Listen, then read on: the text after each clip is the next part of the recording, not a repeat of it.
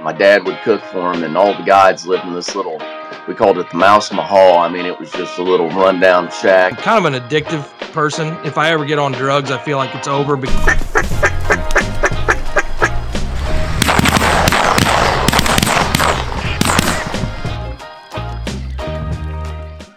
All right, guys, episode 4. Appreciate you guys for tuning in. Hope you guys have enjoyed these last couple. This one, we're switching gears a little bit. We got Clint Mann with us. Clint is known to a lot of folks in the dog world. He is a dog trainer. He's a manager at Habitat Flats Kennels. He has been doing this for a very long time. And Clint, we're glad to have you here. Appreciate you for coming on. Thank you. Fan of the podcast. I'm glad to be here. You know, both of us, Ira and I, both work with Clint, daily / weekly / in several different capacities. But I think it'll be cool for us both and you guys to kind of hear Clint's story a little bit and maybe how his journey has unfolded from when he started to now. So like I said, we appreciate you tuning in, and we'll hop into it. First of all, Clint, what's been going on? I know this weather is horrible here in central Missouri. What have you guys been doing at the kennels these last couple of days, and since duck season's been over, rather? Right. So, weather in Missouri changes a lot. It can go from freezing to 60 from day to day. So we just try to plan on what we do by the weather. So just kind of, get on your weather app, kind of look at the forecast, see what days you can train outside, see what days you're going to be stuck inside. Try to get as much field work done on the nice days. And then on the bad days, we're inside in the heated kennels, just doing obedience and force fetch and things like that. So just kind of playing the weather right now. You could be outside, doing training drills outside. And today, about all you can do is force fetch on snowballs. Right. It's kind of crazy. I know, Clint, before we get into kind of your story, where are some of the places you used to be in the winter? I know some winters you'd be headed way out and about. Where'd you used to go? So I spent most of my winter trips down by Anderson, Texas, which is probably an hour northwest of Houston. And then I spent some winter trips northeast of Dallas too, and before I switched to Anderson. And yeah, it's a lot different when you're used to kind of being a snowbird and kind of getting out of here, and when you're used to being going full blast this time of year, and the last couple of winters we've stayed back, and it's kind of been a little bit change of pace, and and the snow and the cold, man, kind of gets depressing after a while. Yeah, you're welcome. Ready for it to warm up. Welcome back to reality, bud.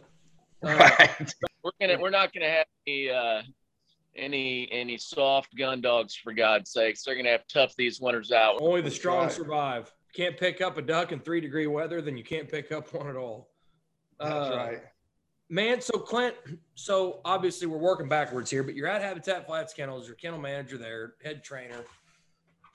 But before we get into kind of some of the mechanics and the different questions we've got for you about dog training, why don't you take us back to kind of how you got started? And I know it wasn't like you just started training labs and high performance duck dogs right off the bat. I know you got into, I know you guys were training dogs that did all sorts of stuff, and you have a cool hunting background. So from 5-year-old Clint Mann or whatever age it was, take us through kind of how that fascination with dogs started. Was it something that you did all the way through? Did you take a break? How did that unfold? Right. Let's see. So I'll just get started. I lived in a small town in northeast Missouri, Philadelphia, Missouri. My dad was into all kinds of dogs. He had coon hounds, he had coyote hounds, he had bird dogs that he ran into field trials. So I was kind of thrown right in it. My dad had dogs for a different reason. He was strictly like a houndsman. I can count on one hand how many times I've actually watched my dad pet a dog. So a lot of those guys, it's not that way anymore. But so I was raised in the hound world. We were always trying to find the best dogs we could to breed and try to make that breed better. And same way with the bird dogs. We were strictly looking for dogs that could perform and do what we wanted them to do. They weren't our house pets. so that's how I was kind of brought up into dogs. My dad competed in bird dog field trials, and he was there to win. And I just kind of watched him for a while, and I was really into it as a kid. I loved going, and kind of like Ira's kid, I got into basketball real hard as a teenager, and kind of set the dogs back a little bit. And then as I got late into high school, I started to get back into bird dogs, and started running some competition coonhounds. And so I've kind of done it all and dabbled in all of it. And kind of like Rob Roberts said, duck hunters are the most obsessed hunters in the market. So kind of started the lab thing when we started duck hunting, when the quail kind of died out in Missouri, and started seeing that there was professional trainers in that market, that actually made money. And so kind of started veering that route, started running some hunt tests. And I think I was 19 running a hunt test in Cape Girardeau, and I watched Lyle Steinman pull up in a brand new truck with a 16-hole trailer, and there I said to myself, that's what I'm going to do. That's what I'm going to be, and have never really looked back. So basically, went to work for him and worked for him for about 6 years, and kind of went out on my own, and here we are. So basically, you went from, you're saying your dad's a houndsman. So basically, you went from the Hell's Angels of dog training to riding a high performance mountain bike on the Katy Trail. Like you took her from one extreme as far as like one strain, and kind of took some of those principles and went a completely different route. So we use dogs for a purpose. We really never had dogs that were mediocre. They weren't really part of our family at that point. I never had a dog that I was really like attached to. They were always buying and selling and kind of doing that sort of thing. And then when I had a lab called Penny, which was like the first dog that I ran in some field trials, some hunt tests, and then that was the dog that I got attached to, and that's when it all changed. So I'm a young vet, pretty fresh out of school. And in Higginsville, there are a bunch of guys with hounds that would chase coyotes. They'd go and chase coyotes all through the Walkendall, Carrollton, Bottoms, everywhere through there. So, these hound guys, they're kind of like horse traders. They're wheeler dealers and semi full of shit about 97.5% of the time. And the guy comes in, and I'm a young vet, and he knows that. And he says, God dang, boy, this dog here, I think he's got a broken leg. And I said, yeah. He goes, well, this is a high dollar dog, son. You better fix this and don't screw up. And I said, well, okay, I'm going to need to take an x-ray. He goes, well, you can tell the leg's broken. I said, well, yeah, but I need to take an x-ray. And he goes, well, don't mess up this dog. This dog's worth about $5,000. And I said, oh my, okay, well, let's get an x-ray and see what we got. And so we get an x-ray, and I mean, it's all jacked up. And so I say to him, I said, man, it's going to be tough to fix. You're probably looking at about $3 or $4 or $5 grand to have this all plated and put back together. Or, we could try an external fixator here. No big time promises, but I'd be close to $700, $800, maybe $1,000 by the time it's all said and done. He goes, God damn, boy. He goes, put that sumbitch to sleep. And I said, what do you mean put him to sleep? He goes, put him to sleep. I said, why? He goes, that is too much money. And I said, well, you just told me that the dog was worth $5,000. He goes, well, that's what old Fred on the other side of the river said, but put this damn dog to sleep. We're not going to talk about this anymore. That could have been my dad. We put it to sleep, and I'm sure he went and grabbed another one off the side of the road somewhere, and on their way chasing coyotes or whatever they were. Probably just an excuse to drink beer, which I get that part of it. You don't necessarily have to go and highlight all these dogs, but talk about the connection that hunters especially have with their dog, and you can speak from experience. Yeah, I mean, hunters, they love their dogs. I mean, dogs are relative, just kind of like a lot of things in life. And everybody thinks they have a great dog most of the time. And some are better than others.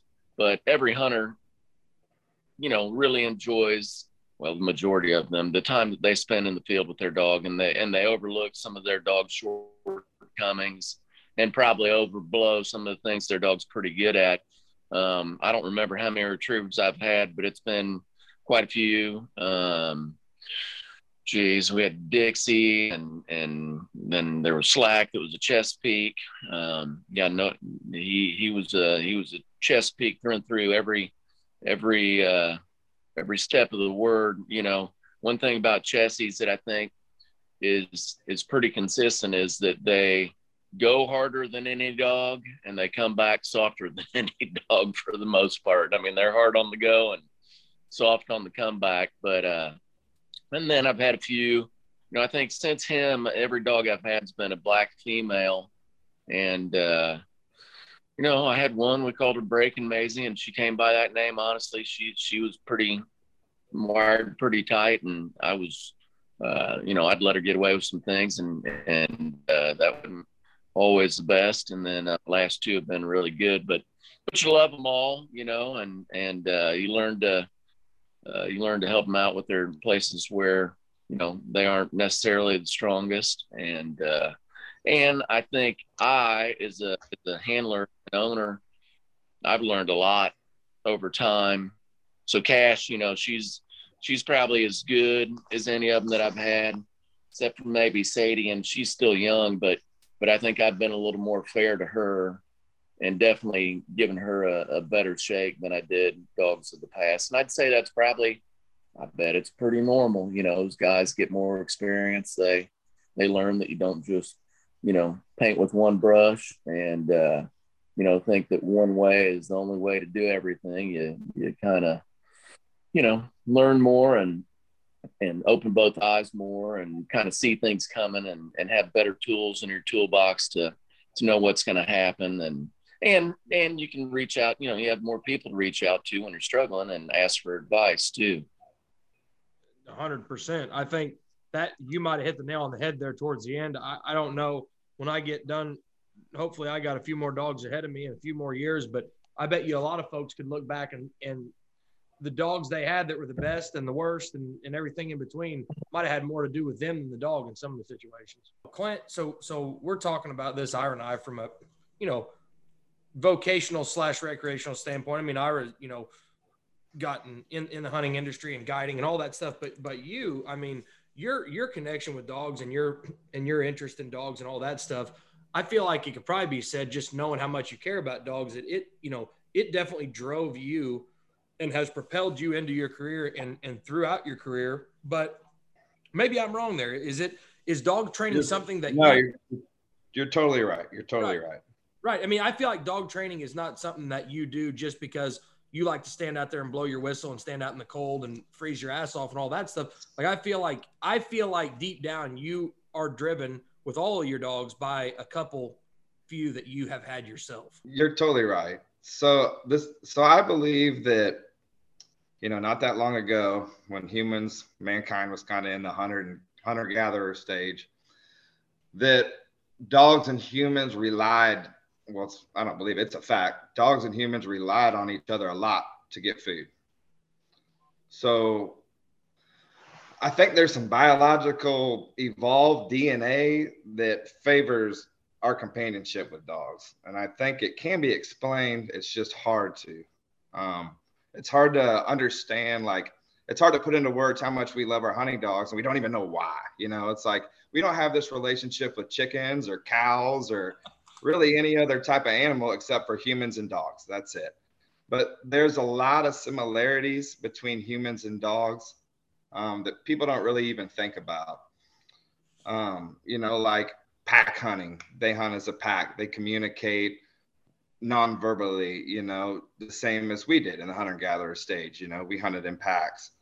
Lots of interesting facts. You can go back to that time and if you study it a little bit, and it kind of can explain, why some of us feel like, hey, why we get so excited when a dog goes on point, or why we get so excited when a dog barks at a coon or a dog's chasing a coyote, whatever. But I think there's, DNA, it's in our DNA from back in those times. And, it's just, something that's bred into us.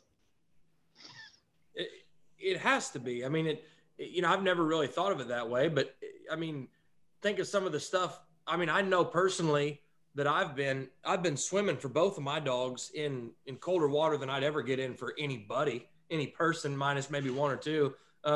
It's just weird what you'll do for your dog or with your dog that you don't even question at the time. It's just, you just do it because like you said, it's almost like there's more of a connection there than what we think about. Well, if you think about it, humans aren't really amazing animals. Like, we can't smell very good. We don't hear that well. We're not that fast. We don't have sharp teeth. We don't have thick fur. We don't have some of the things you would think that we would have needed to survive back in that time period. But everything that we don't have, a dog does. It's like the eyesight, they can smell good. They're fast. So, you go back to some of those times and hear some of those stories and how, humans and dogs relied on each other. And it makes a lot of sense why we feel the way about our dogs that we do. Man, I don't know. That's interesting. So you saying that leads me in. So you have your dog Penny, and that kind of sounded like it was a big kind of a milestone of your dog training / dog relationship, all that stuff. So you go work for Lyle. You're there for, you said, 6 years. At what point, what happens immediately after you went to work for Lyle? Where did your journey go from that point? I started running hunt tests for him and kind of doing that thing. I was absolutely obsessed with it. Like, I never felt like I had to go to work. I worked all the time and didn't mind it because I loved it so much. And I never really looked at it. I didn't have anybody to care for at that point. I didn't have a wife or kids or anything like that. So all I had to do was make enough money to take care of myself. At that point, I wasn't trying to, really thinking about the financial part of it. I just wanted to be training dogs and be learning as much as I can from these people. And I was just fascinated with it. I was fascinated with the communication level that you could have with some of these high-end retrievers. And, and I just wanted to learn at that point, and kind of still that way, in some senses, but yeah.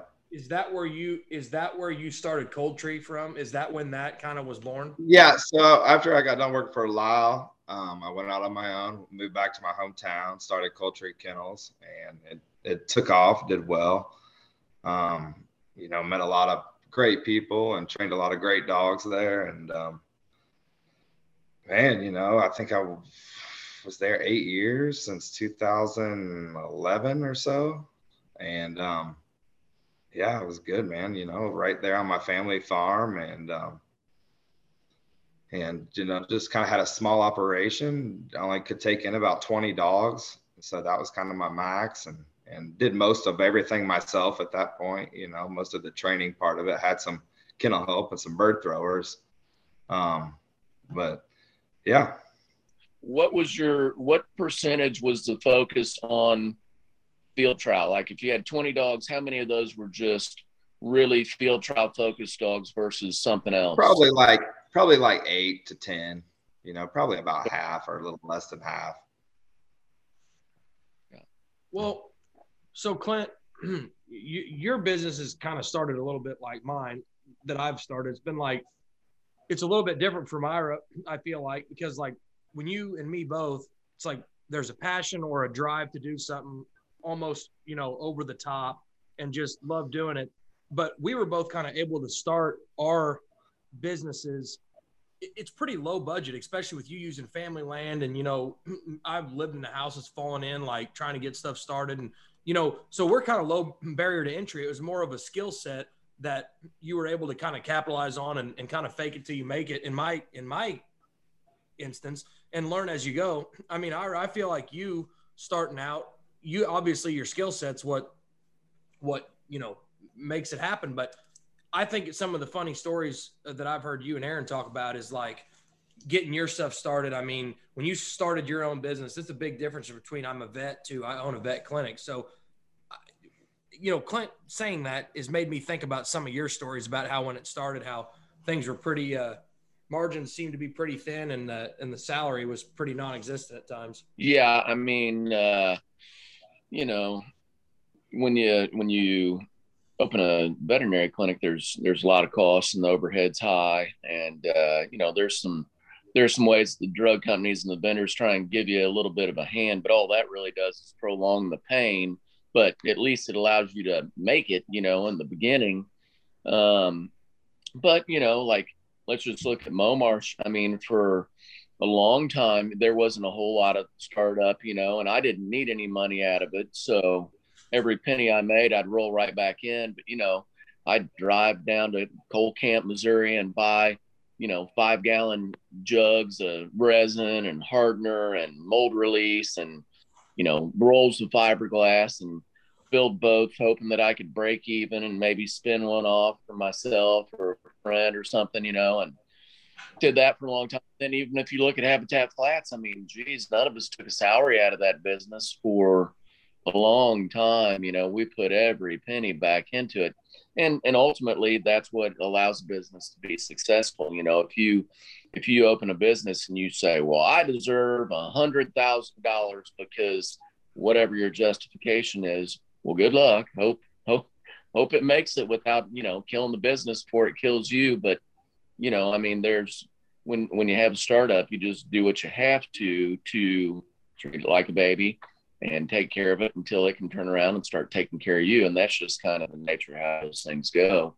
The scale is different. I mean, you know, sometimes you're talking about, you know, 2 figures or 3 figures or 6 figures or 10 figures or whatever, but startup's still a startup. You know, it's still probably going to lose money for a little while. That, I feel like that's where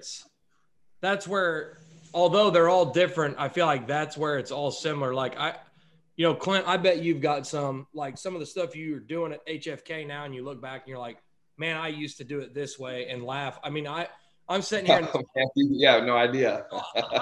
I'm sitting in my office right now, which is nothing special. But whenever I started out doing media stuff and doing commercials for people, I'd get up at, you know, 4:30 in the morning, whatever, and I would go in our room, and we had nowhere to go at my house, and I would cover up with a black sheet, and I would sit there in the corner, not to wake my wife up, and I would sit in there and do, like, I would type up all these proposals and make all these videos, and I would have I would just turn the sound down because I didn't even have earphones at that time. And I would sit there, and she'd wake up, you know, once or twice a week, she'd wake up and be like, God, you know, and I don't blame her, but just looking at that and being under that sheet, that's why people were like, man, it's hard to breathe in these masks for COVID. It's like, well, one, I didn't wear them often, but I've been breathing through freaking, you know, 300 silk count for thread count for years. It's nothing to me.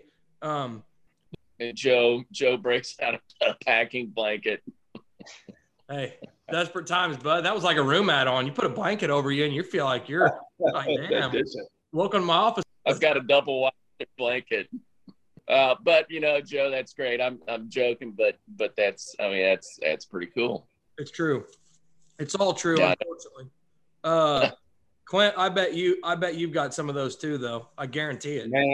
Man, and most of like my horror stories are from Texas, because at that point, you know, it used to be no dog trainers went to Texas. You know, everybody stayed back here, and then if you're a ribbon chaser, it got to the point where you had to be down there. So if you're, you know, like one of the guys like I wasn't one of the big names. You know, I was just trying to make it with the trial dogs that I had, and you know, and just make enough money to get by and do what I loved. You know, and I mean, there's times where I stayed in like FEMA trailers down there. You know.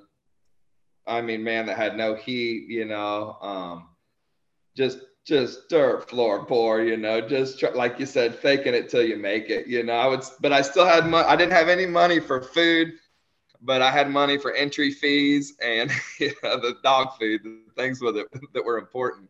And you just got to make it happen, you know. And like you said, fake it till you make it. Just grind, and it'll get better, hopefully. I guarantee you on some of them Texas deals, I'm just thinking right now, because it's like I still have a lot of these now, but I had a bunch of them before. it's like you get in a situation, you're looking around, you're like, what in the hell is even going on? What? Right. What's wrong with this picture? Why So am one I time, here? so What? one time I'll tell this quick story. I was leaving for a winter trip. It was right after Christmas. I wasn't supposed to leave until like Sunday, but a big ice storm was coming in, so I was trying to get going before it hit. So I had driven all night and was headed down there, and I'd never seen the place I was renting before. This is a new place and a property, and I showed up, and there was a FEMA trailer that was about, an inch high and rat turds. And I think I got there at like 11 o'clock at night after driving all day. It was, 14, 15-hour drive. By the time you stop and let 16 dogs out 3 times, it turns into a 20-hour drive. And I get down there and I let my dog, all I want to do is just go in there and go to bed. And I open the trailer door and my dog runs in, and my dog Gus, who was a puppy at that time, grabbed a big mouthful of mice killer. And so here I am at 11 o'clock running back to a Walmart that's 30 minutes away to get some peroxide to make him throw up.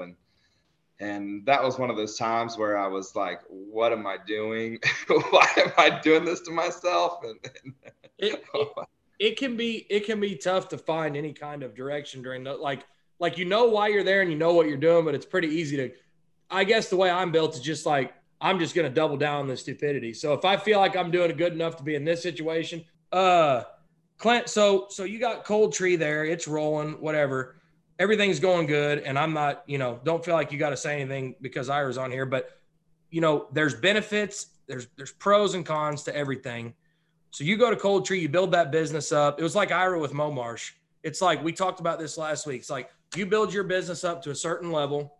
You do it your way. It's got your feel to it. It's got your style, and this is my thing. It's not just your business. It's kind of you, and then like Ira did with Momarsh, it's like you build, you grind, you create.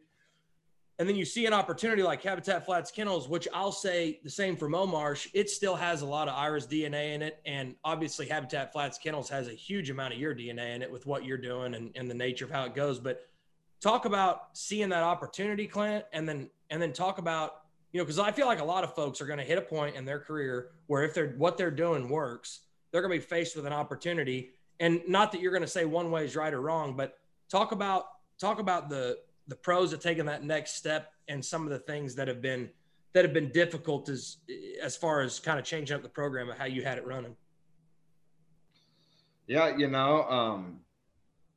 like you said, sometimes the grind is the fun part. And it took about 5 years probably to start making money at Cold Tree. And then once I did, everything kind of got easy. And sometimes the struggle is kind of what drives me, I like stuff to be hard, and it got easy. And I kind of just was kind of ready for a new challenge with something. It was kind of to the point where I was going to either have to expand that business or do something different, move somewhere, try to open up a bigger operation. And the timing kind of worked out where they were kind of looking to do something at that time. And kind of like Jason said in the previous podcast, great people, Ira, Aaron, Tony, Dan. I mean, couldn't ask for a better group of guys to kind of get involved with. And, they hit me up and I was really interested, and we put some plans together and kind of here we are. It had to be a little bit bittersweet. Oh, for sure, man. For sure. When you put that much time and effort into something and I was right there on my family farm, which we still own. But I was, right there where my grandma grew up, so that was pretty special. So that was probably the hardest part of just, moving, and I'm not that far away. I'm only an hour and a half from where Cold Tree was. But just kind of leaving the family farm, leaving the hometown, was kind of tough. Yeah, when you, like Ira with Momarsh, when you build something, it's kind of hard to let it go. But sometimes to make progress and move forward, you have to take a chance and go for it. Well, then Ira, on the flip side of that, you got a guy like Clint. You can see that he's, he's a dog trainer that you knew or knew of and all the above. But I mean, it has to be a little bit nerve wracking as the guy on the other side for once that's doing the quote kind of acquiring slash being the company that's bringing a key guy on like that. So, I mean, from starting the kennels business from the HF standpoint, I mean, talk about a few of the risks that go in with that. I mean, you had a lot of capital expenditures. You got a lot of money out of pocket. You got a big risk, and talk about how you identify somebody to roll the dice with and kind of what that process is like. Well, I mean, the biggest thing is that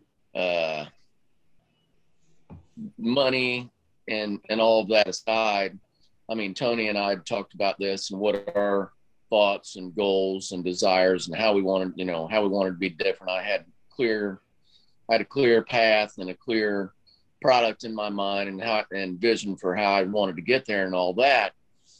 But it's real different, and it's the same in this situation. So it's the same in the regard that you're only as good as your team, right? You got to have a good team. It's different in that, I mean, with a veterinary clinic, okay, I'm the veterinarian. With a hunting business, okay, if the wheels fall off the cart, I can always go guide again. With a lot of businesses, the owner or the person that, the people that kind of have the business idea and how they want it to go and all that stuff can pick up the pieces and make it fly.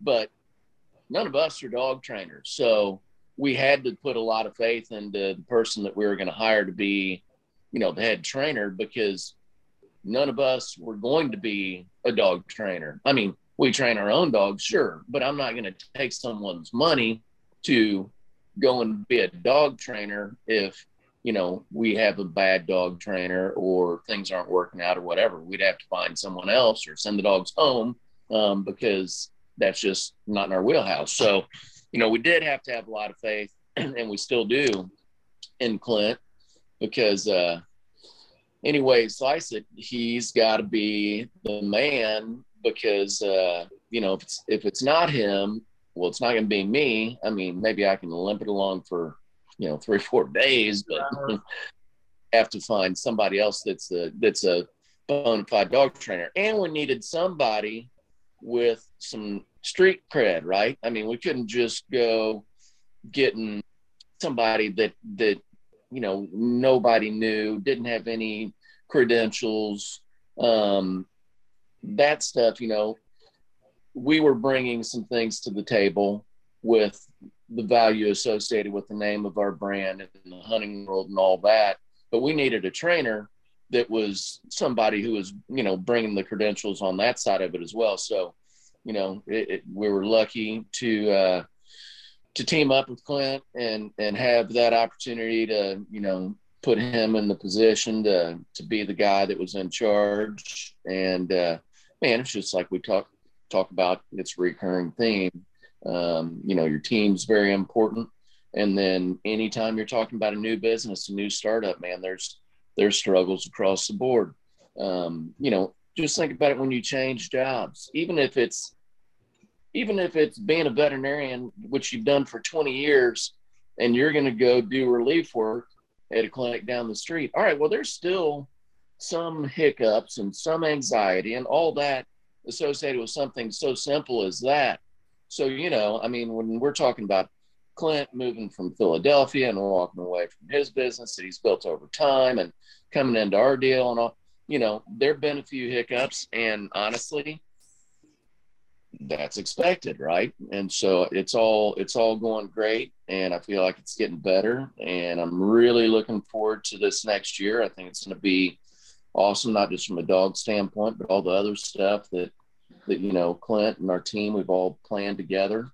And man, I'm really excited for this year for the kennel shooting business, probably more than anything else I've going on. I mean, I think it's just it should be something that really turns out to be a cool deal. To me, you hear everybody that I'm using this term broadly, but people that have a 9-to-5 job, they're always like, man, so-and-so, it took some that took some courage for so-and-so to step aside and start their own business, or to leave the comfort of working for somebody else and going and starting their own business.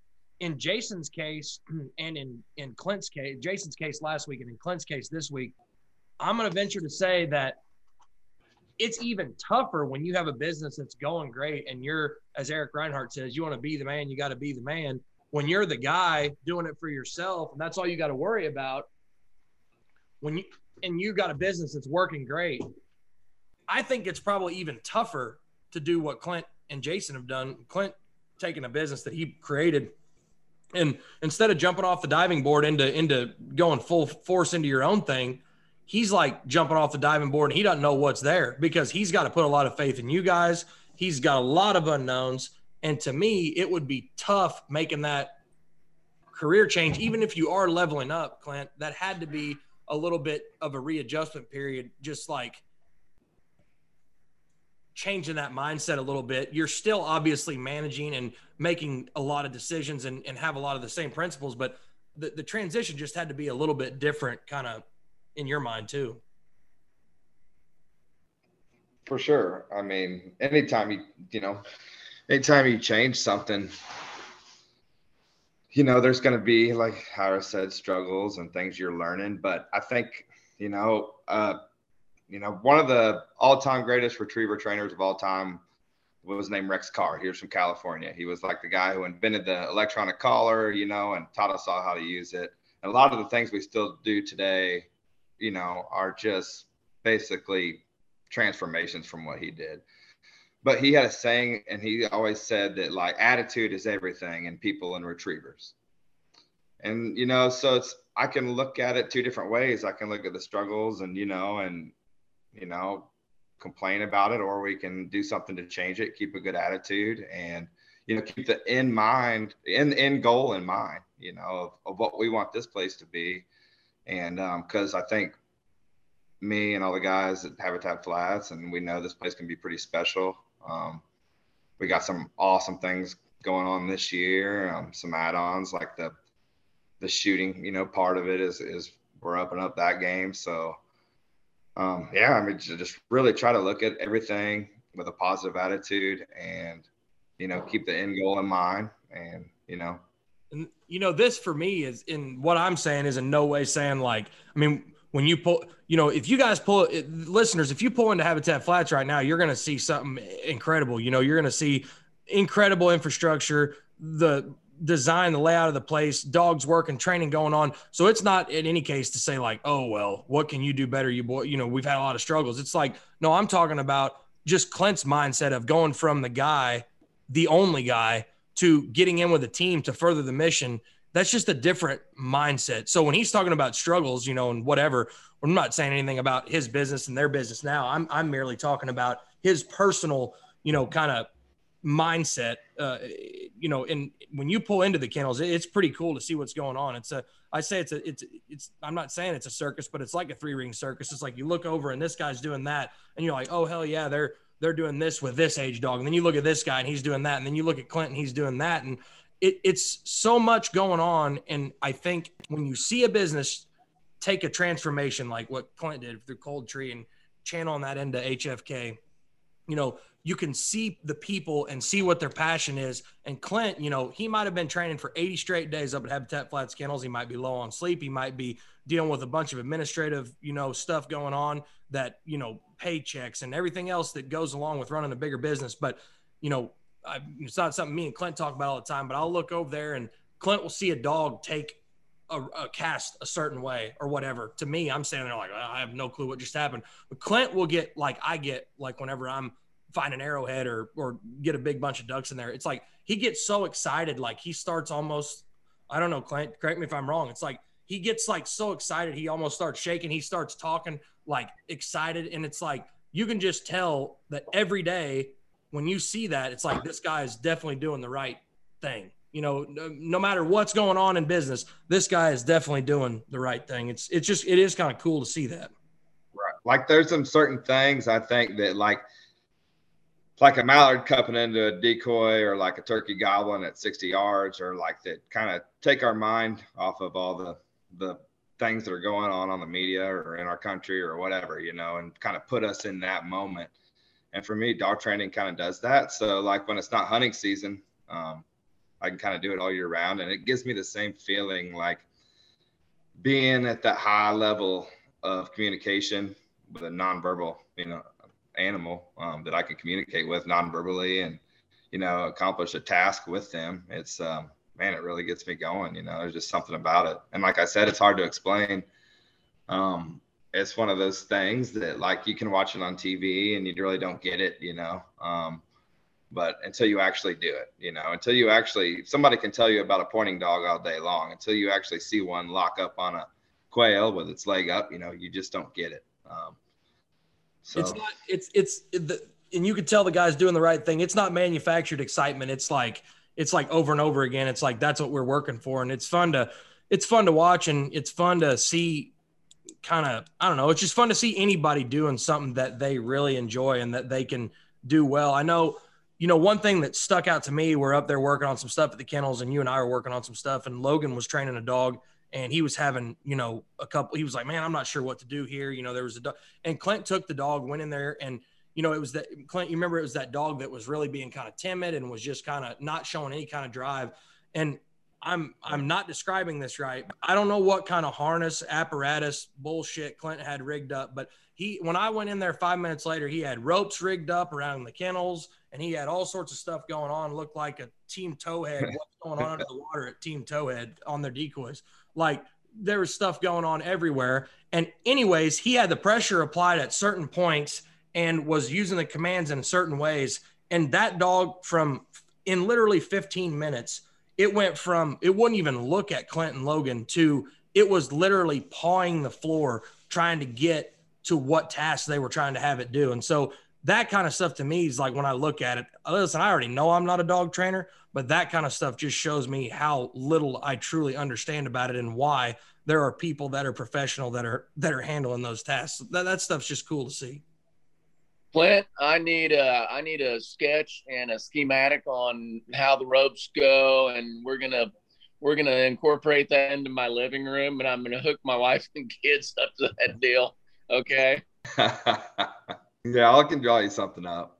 What you're doing with ropes in your room, that's a different kind of grind. We're gonna keep that off this podcast, my guy. Well, one thing's for sure, it definitely got better results than I would get. If I tried that at my house, there's a person that would end up with a rope around their neck, and that'd be me.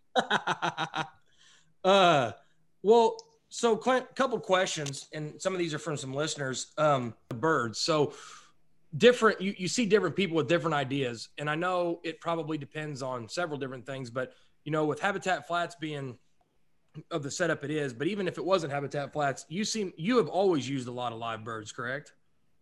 Yes. Yeah. And how much importance do you feel like that carries?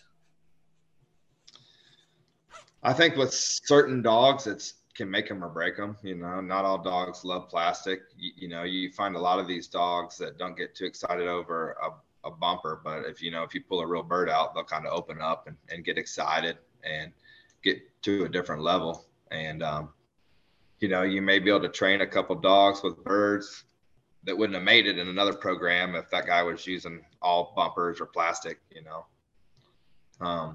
And, you know, a lot of the retrieves we need the dogs to make are on birds that are crippled, that we haven't made a good shot on. You know, they may be a snow goose that's walking around out there at 120 yards, or a mallard that's diving and he's out of shotgun range, and we can't walk, you know, through the water fast enough to get him, or wade through the water fast enough. So, you know, the dogs have to be comfortable hunting down the cripples, and you know, those are a lot of the key birds that we need recovered. Are crippled, so we can get the dog really comfortable with birds and for that sort. Oh yeah. Do you, here was another one we had, which I thought was interesting. They say, you know, that you hear the old saying, a dog's a lot like its owner. Do you buy into that any? I feel like I believe it a little bit. What do you think? I feel like I believe it quite a bit. Yeah. We see that a lot, you know, I mean, and it's definitely, you know, goes back to the to the hunter and gatherer age, you know, like we bred these dogs for certain characteristics. And like when they were starting to breed, you know, how it all started is there's a thing called the Siberian fox experiment. So a guy was over there breeding silver foxes for fur, right? And he thought that it was easier to breed them and have litters, you know, because it was hard to catch the wild ones. So what he did is he would, you know, breed these silver foxes, and he would put his hand in the box when they were young, and he would get rid of the aggressive ones and keep the docile ones. And so what that did is after like 13 to 14 generations, these foxes started to have floppy ears, have spots, their tail started to wag, and they really started to, you know, like human interaction. And yeah, I think that that still has a lot to do with it, you know. The thing I love the most about Rosie and respect the most about Rosie is most people train their dog with single word commands. So sit, here, heel, whatever. Joe is like, he just has a conversation with Rosie, and Rosie understands everything he says. So most dogs, you know, you talk to them like they're a person, and they're like, you lose them immediately. You have one word. That's like Joe will be like, now, Rosie, you go over there to the truck and then get in it, and then get in the back seat, and then turn around and don't eat that sandwich that's sitting in the middle of the front seat, okay? And you can see Rosie, she follows every step of the way and does everything he says. And I'm like, that dog must be pretty smart to have an owner who talks to her like that, and she does everything he asks. Right. Like that goes back to, you know, the nonverbal communication that they're so good at. Like they're so good at picking up on our moods, whether we're happy or we're sad, you know. So a lot of, you know, that a lot of it's not the word, it's the way you're presenting whatever word you're saying, you know. And they can pick up on, you know, whether you're happy, whether you're happy with them or mad at them or whatever the feeling might be. Well, here's one, Clint. Here's a question. And Ira, why don't you guys both answer this one? Clint, you go first. Ira, you can go second. So Jim Ronquest, great buddy of all of ours, he asked the question. He said, in your opinion, what is the difference between a good hunting dog and a great hunting dog? Where's that line, and what is that line? You know, I compare it to just like athletes like Tom Brady, Michael Jordan. The great dogs are the ones that continue to do things that the other dogs can't do. Whether that be mark a bird at 400 yards or, you know, run a tight line on a blind retrieve and not let anything affect the line. Just kind of the intangibles, you know, the stuff that you can't teach. You know, big fish, little bowl.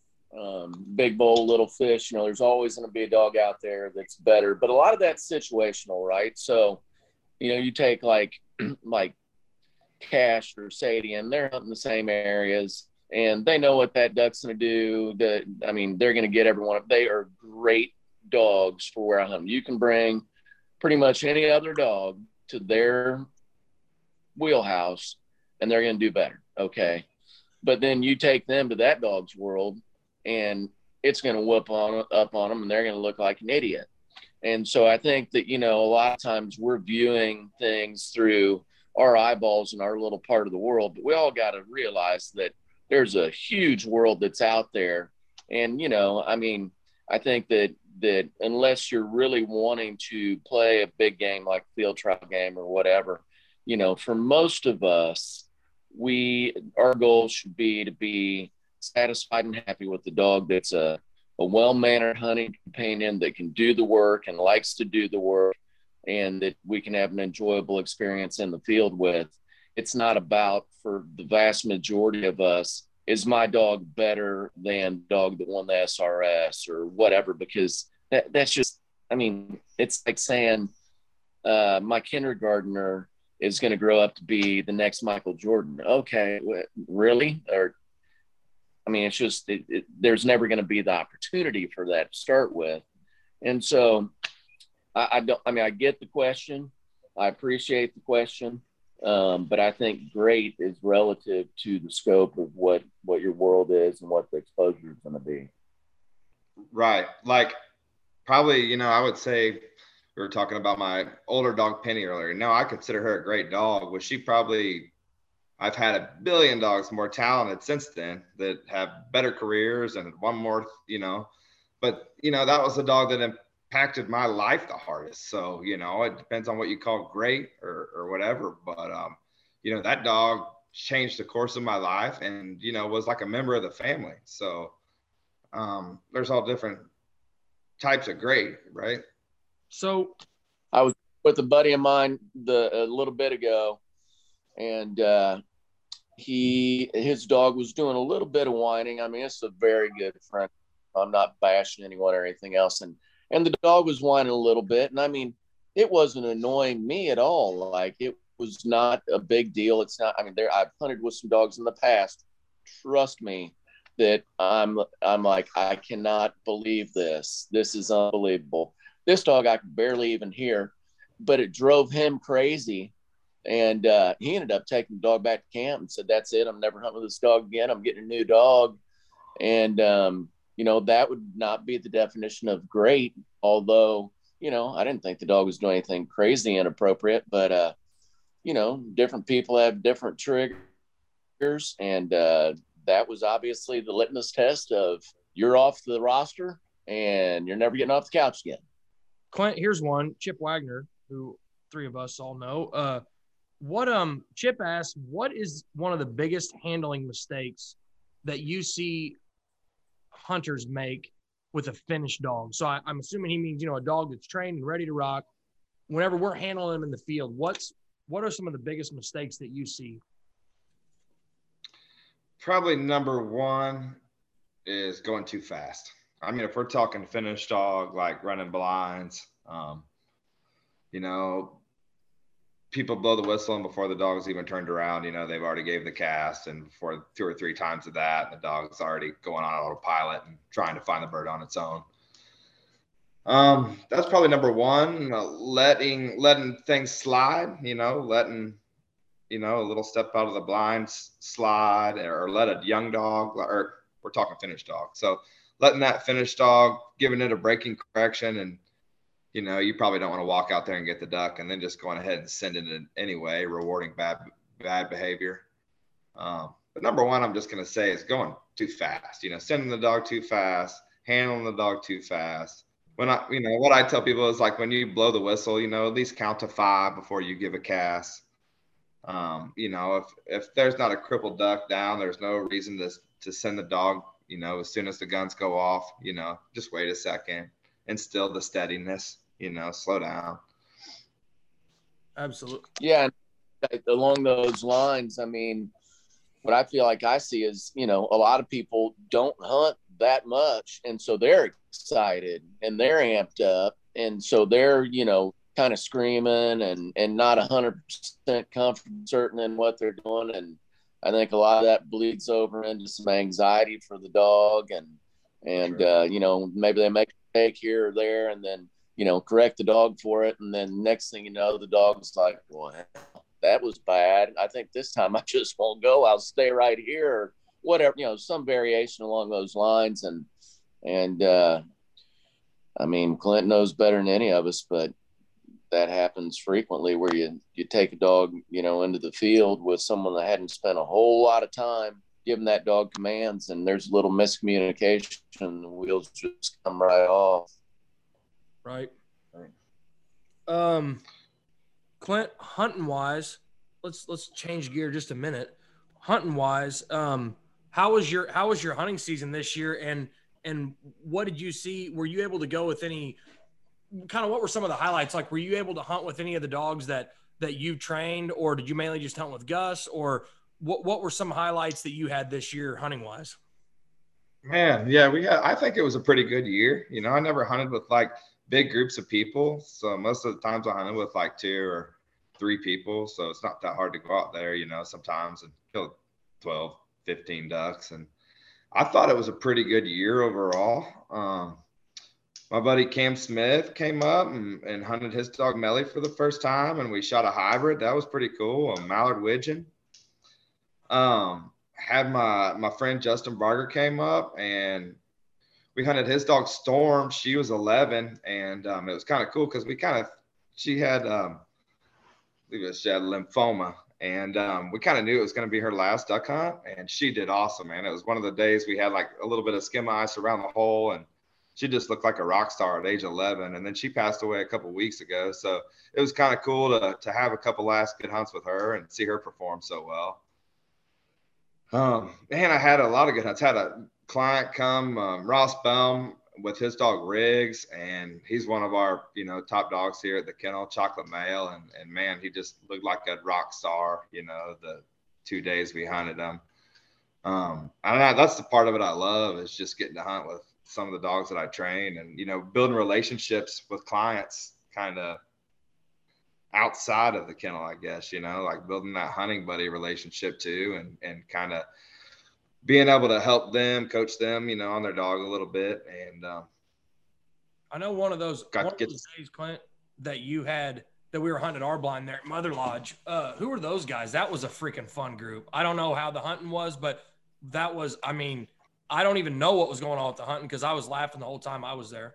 Man, that was a fun couple of days, and the hunting was pretty slow. But so them were some of my dog trainer buddies from like around the country. Hunter Hastings, who's down in Texas. Ray Voigt, who now works for Purina, who's from Minnesota. He was one of the top field trial pros in the country at one time.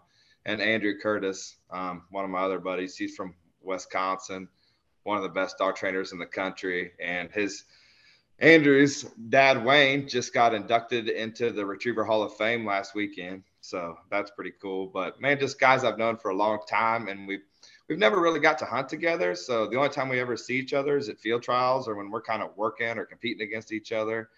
So it was nice to see those guys somewhere other than, the office, and just get to spend some time with them and get to know them on like more of a personal level. And like you said, we joked the whole time and laughed the whole time, and man, it was a hoot.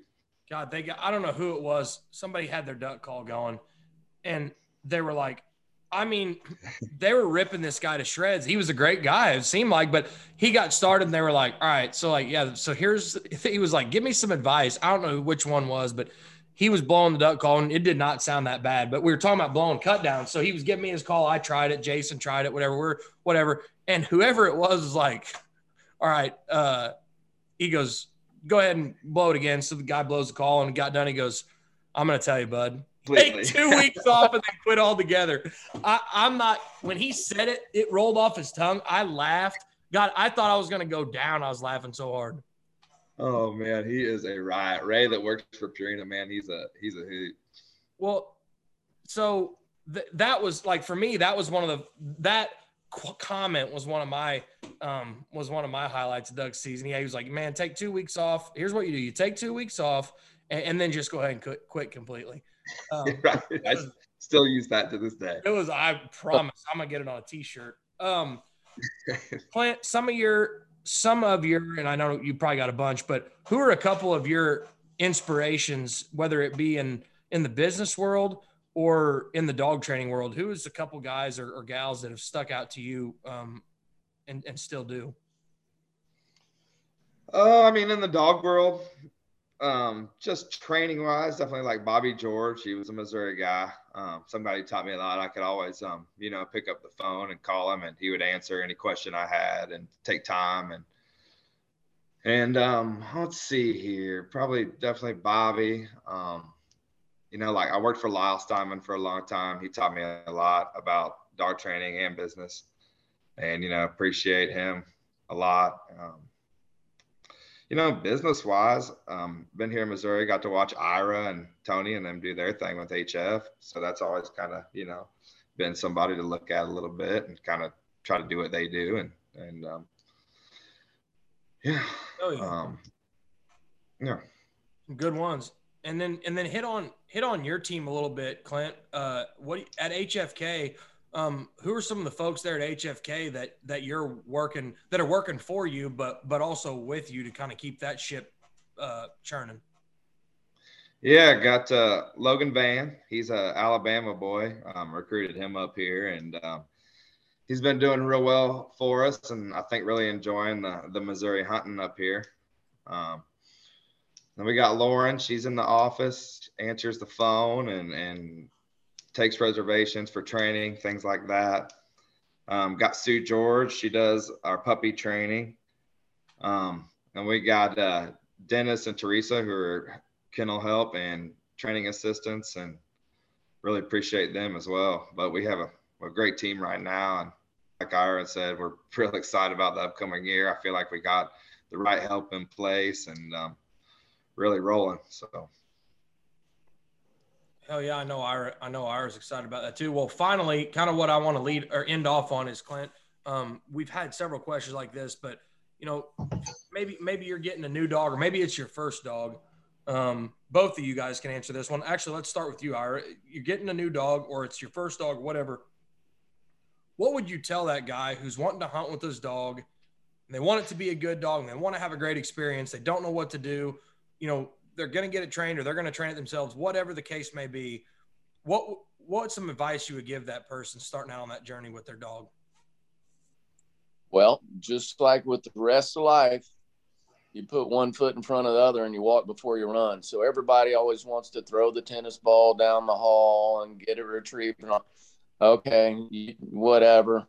But the bottom line is that just like with most of life, obedience is that's your foundation, man. So you got to lay your foundation before you do anything else. And you can take all the sock throwing and tennis ball throwing and chasing birds and all that. To me, it's very important that a dog learns to have a place where it can have an off button. I'm a big believer in that. That's part of the reason that Momarsh has several different products that reinforce that, and you can use them in the house, in the field, at duck camp, and in your truck, wherever. But I feel like that's a really important part of the foundation that's being built. And then obviously,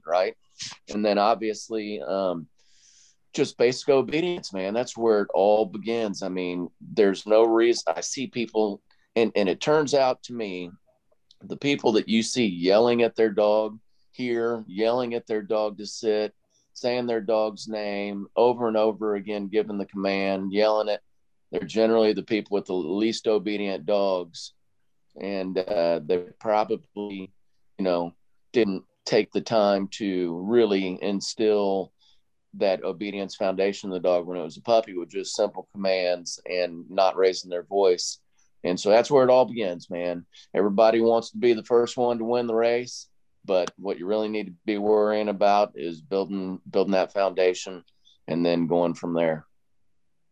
Clint, what about you? What would you leave, people listen to this, kind of heard about your journey through it, journey to it.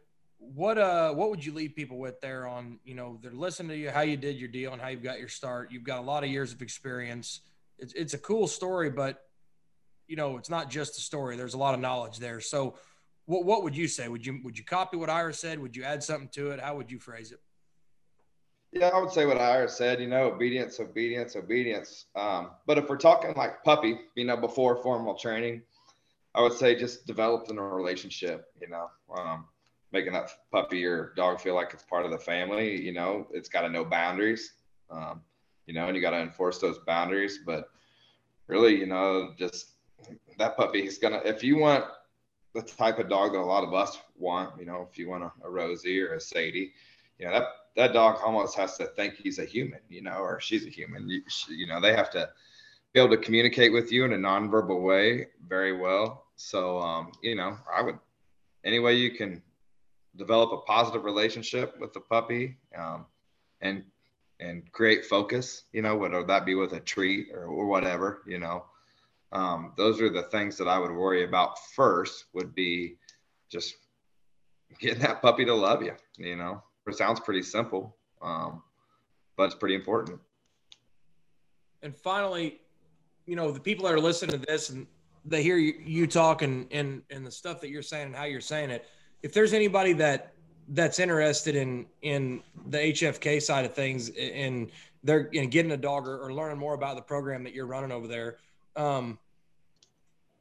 what would what are you looking for at Habitat Flats Kennels? You're looking for somebody to come to you that wants, that wants fill in the blank and wants fill in the blank for their dog, and on kind of what you guys are doing at HFK and what you're looking for and what kind of dogs you're building there. You know, what I'm trying to do and what we're trying to do is just help people have that feeling and relationship that the four of us do, or three of us do. We, you know, like we said, it's hard to explain unless you've actually done it. And so a lot of our clients, they might not have been raised with dogs their whole life like I have, you know, but they've got, you know, got onto their adult life and man, they're ready to get that, you know, that dog or that first dog. And it's hard if you haven't been raised around it. You know, it's not something that some people can catch on to right away. So, you know, our goal is to kind of be the middleman and help these people that haven't had dogs their whole life be responsible dog owners, be able to run that finished dog, you know, in front of their friends and be proud of it. And just have a better relationship with the dog and really have that bond, you know, that bond that we know about, you know, and that some people don't know about. What I want to do is, you know, help them find that. And like I said earlier, man, I think there's DNA bred into us that wants it, you know, and I think it can make us happier people. And like I said, man, I think that it's something that our DNA is striving for, is that companionship with that animal. And I want to teach people about it and really want people to have success, whether they're have a hunting dog or hunt test dog or field trial dog. I just want to, you know, do what I can to make the relationships better. The cool thing about Clint's program that I see, the coolest part is, you know, you see HFK, Habitat Flats Kennels, you're thinking gun dogs, and obviously that's the focus, and putting dogs in different situations and watching them succeed and preparing them.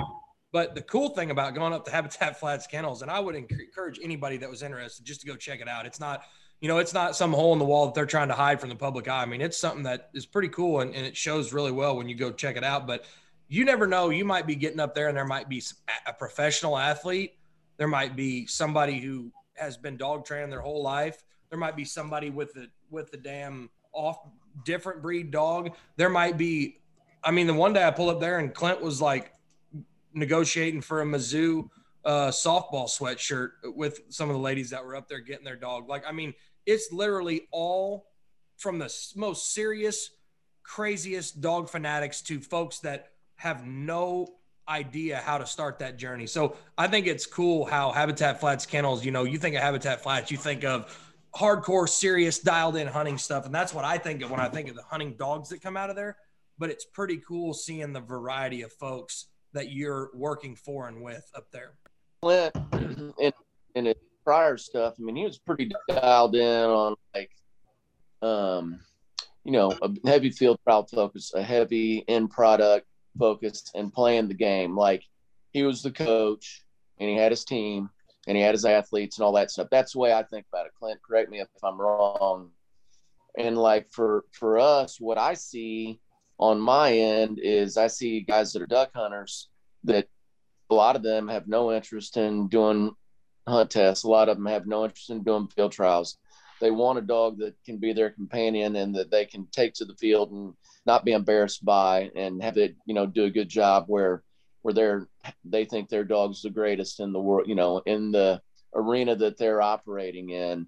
But a lot of them just, man, they just don't even know where to begin. Like, they don't know where to get a puppy. They don't know who to talk to. They don't know anything about pedigrees. And you know, a lot of us, myself included, I mean, I don't sit down and look at pedigrees and study them and all that. I just kind of have been doing it so long. I know which dogs I like and don't and whatever. But I think that, you know, we're kind of trying to, you know, still have the team that can go and play in the big games, but also be there for the guy that loves to hunt and wants a good dog and doesn't really have a whole lot of direction and comfort level there, and get him to where, you know, he feels like he's comfortable handling the dog.